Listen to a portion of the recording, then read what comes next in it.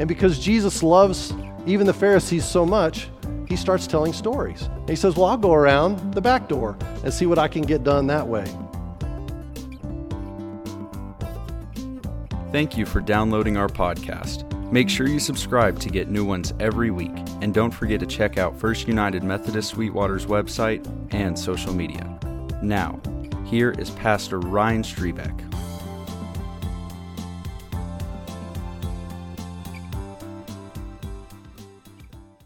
Our scripture this morning comes from Matthew 13, 10 through 17.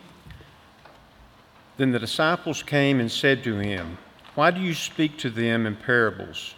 And he answered them, "To you it has been given to know the secrets of the kingdom of heaven, but to them it has not been given. For to the one who has, more will be given, and he will have in abundance. But from the one who has not, even what he has will be taken away. This is why I speak to them in parables, because seeing they do not see, and hearing they do not hear, nor do they understand.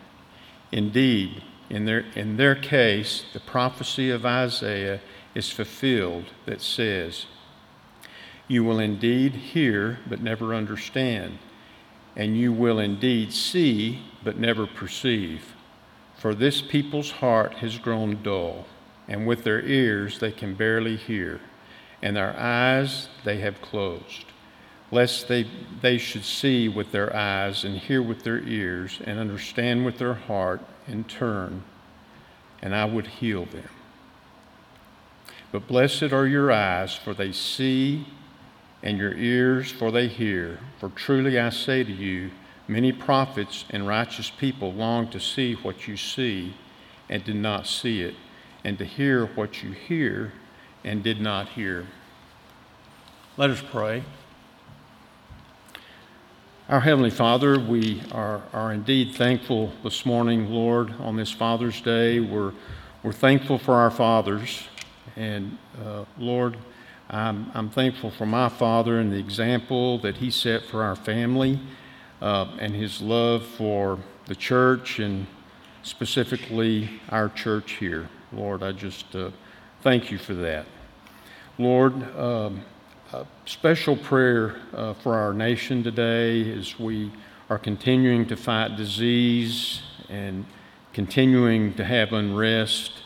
We just pray that the Holy Spirit will heal us physically and heal us mentally as well.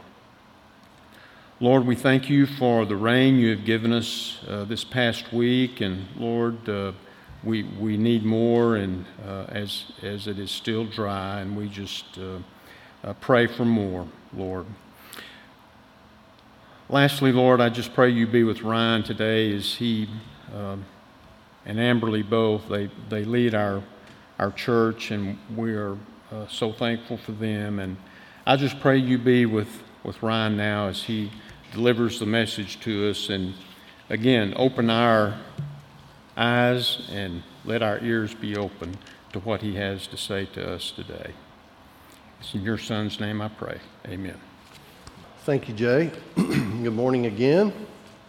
So I started to borrow Jenny's guitar, but I'm going to spare you. I could get up here and I could sing the beginning lines to a few songs from a few different genres, and some of you would perk up for different reasons. You know, I could start with the first line of Amarillo by Morning and Up from San Antonio, and half of you would just really perk up, and I could sing You Belong Among the Wildflowers, and some of you would perk up, and I could sing, I could shout, like a Megadeth song, and some of you would perk up. And so there's a lot of different ways that I could speak your language.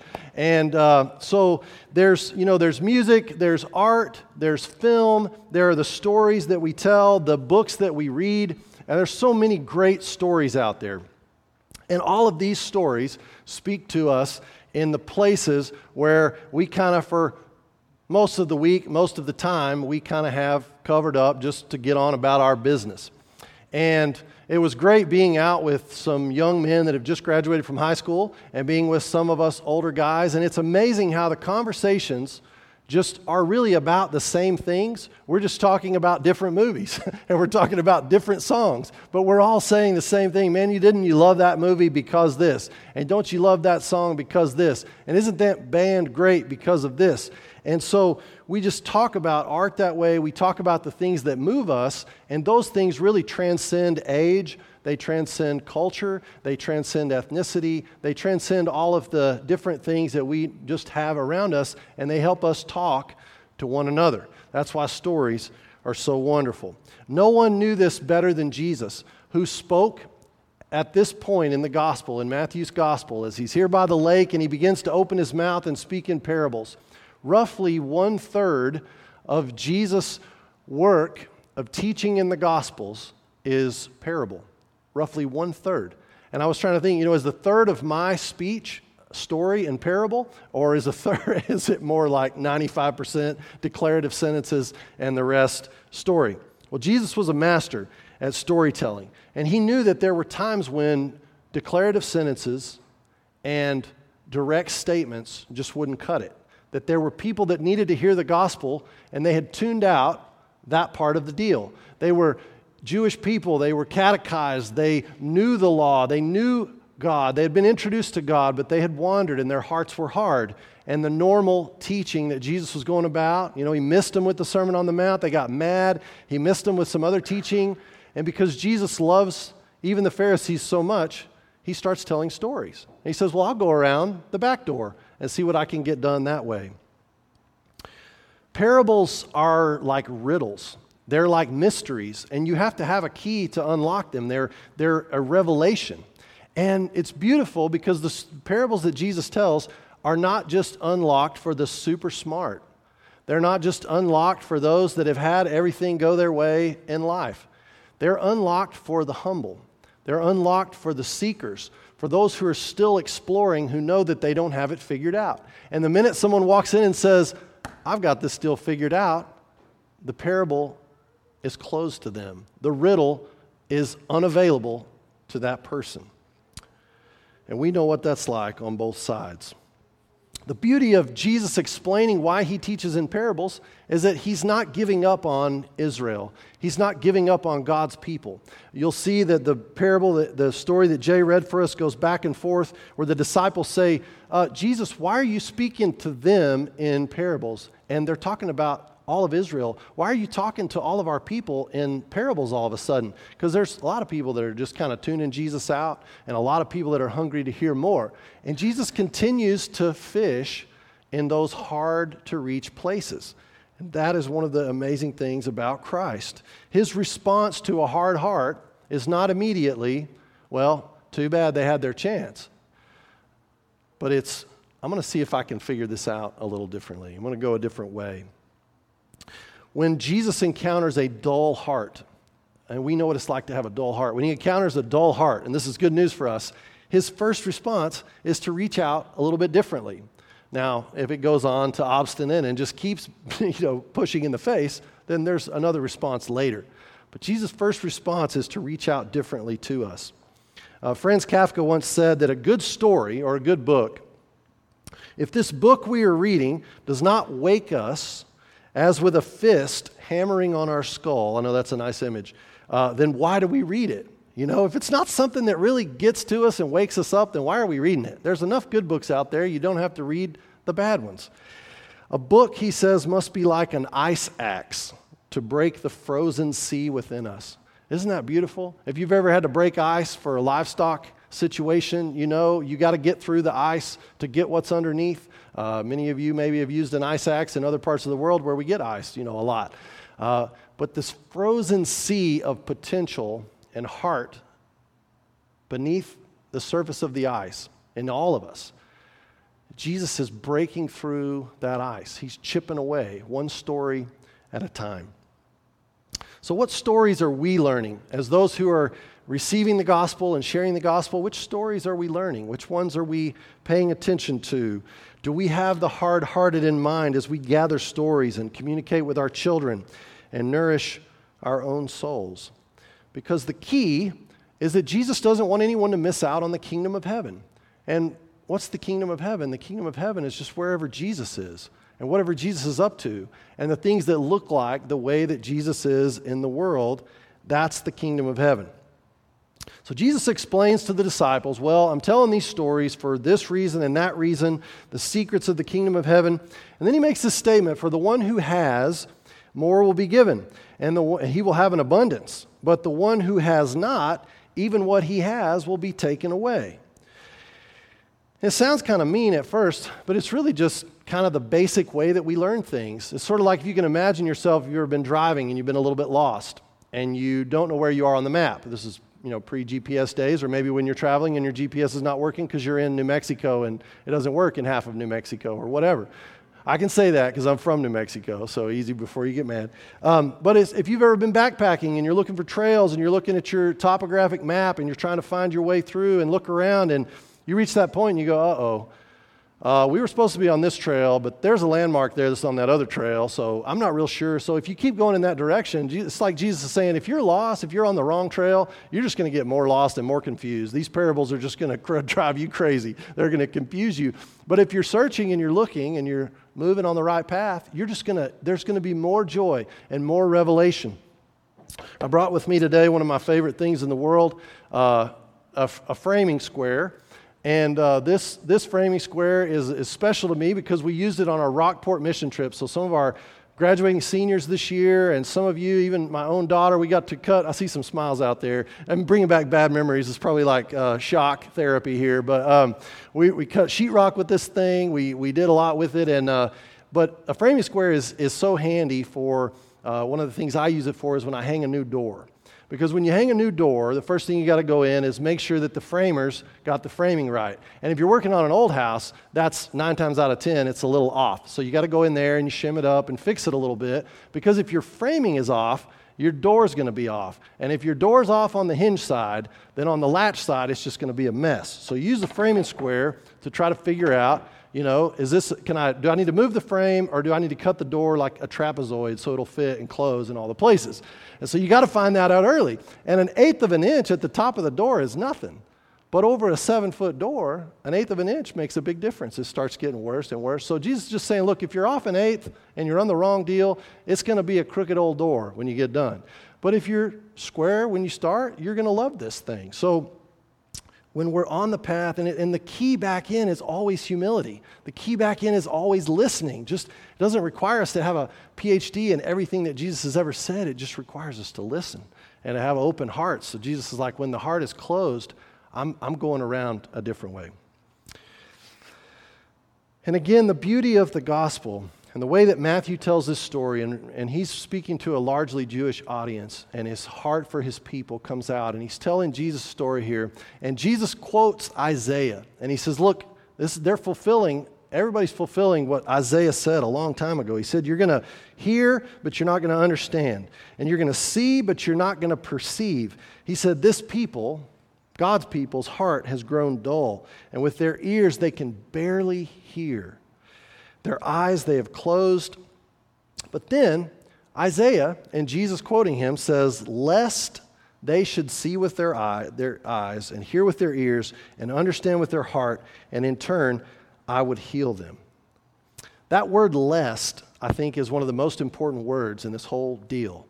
Jesus is telling us, look, I'm not just telling the stories to be mean. I'm not quoting Isaiah to say, see, you guys would be hard of heart, and some of y'all just were never going to figure it out. Tough luck for you.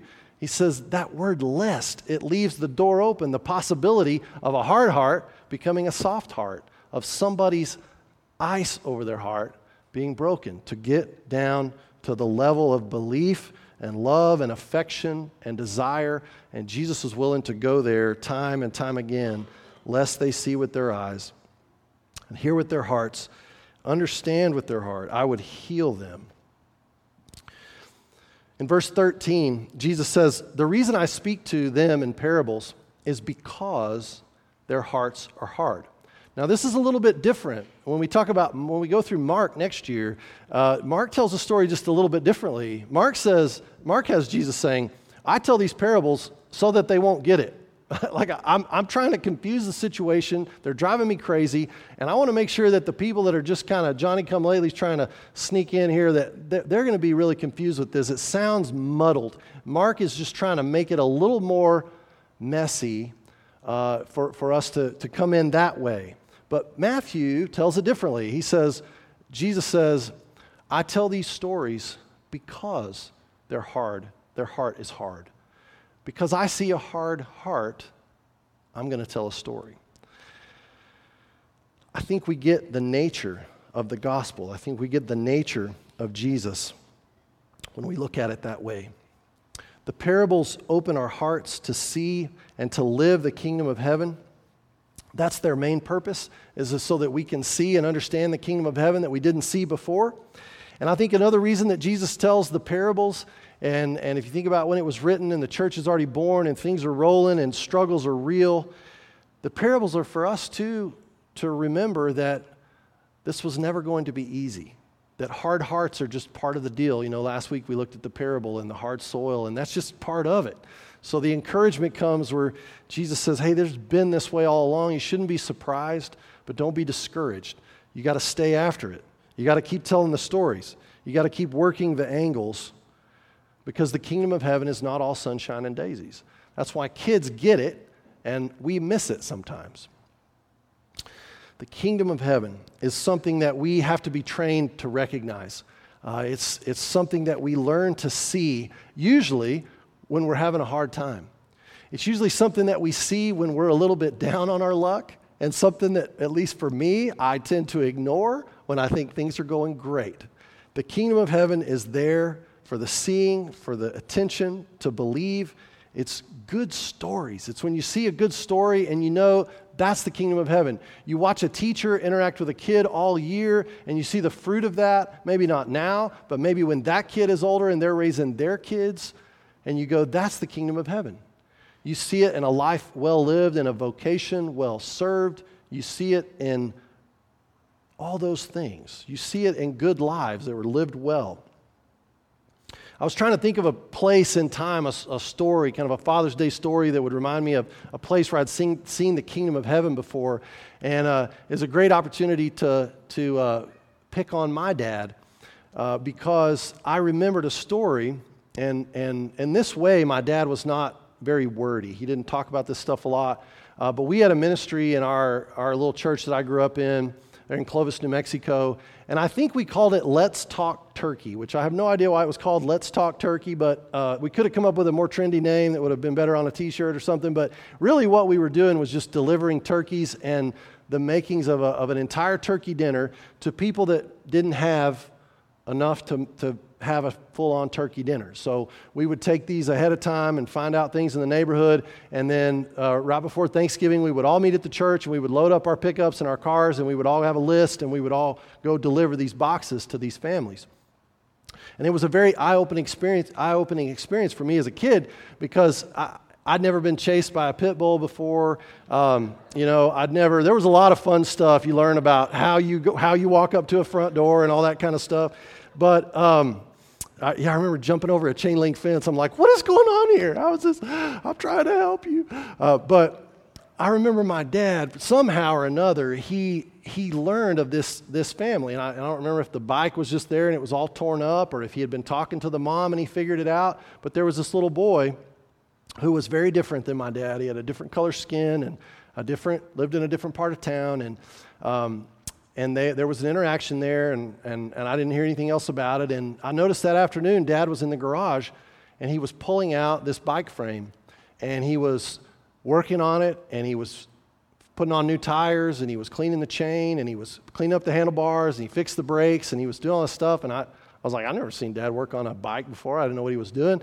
And a little later, I realized he was fixing that bike up to take back to that kid. And so he never said anything about it, but I watched him do it. And I think back and I go, that's the kingdom of heaven. That's when you notice it, is when you see things like that. Dads are storytellers. When we're at our best, we are storytellers. That's part of our job. We don't have a lot of the hard stuff in parenting, especially early on, but we learn. I mean, moms do it too, but dads, like, we're not always, it's kind of awkward. And maybe my kids will probably tell you it's always awkward, but we just learn, we learn how to tell stories, and that's part of it. You tell your kids these goofy stories that you make up about squirrels, in my case, or you make up about, a desert climate, and there's a hawk, and there's a rattlesnake, and I don't know what kind of stories y'all make up to tell your kids. A lot of times you're just trying to bribe them to go to sleep, but, we tell stories to our kids. That's part of our work. We tell them to our grandkids, and it's never too late to tell stories. And then we tell stories of real people that we know. We tell stories of our dads and other people's dads that we know, and we inspire young people by doing that. If you want to know who the great storytellers are, you kind of just have to tune in to Netflix. You can go to the movies. You can look at Pixar. I was having a conversation with one of our members a couple of weeks ago about how Pixar never tells a bad story.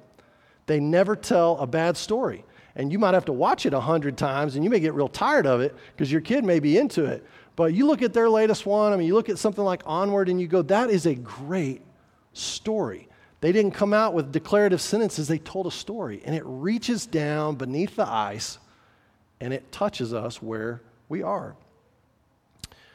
So, as we respond to Jesus the storyteller, I'm inviting dads and all of us to learn some stories, to brush up on our stories, to go back through the Old Testament, to pick a story, pick Jonah, pick David, pick some place and learn that story and tell it.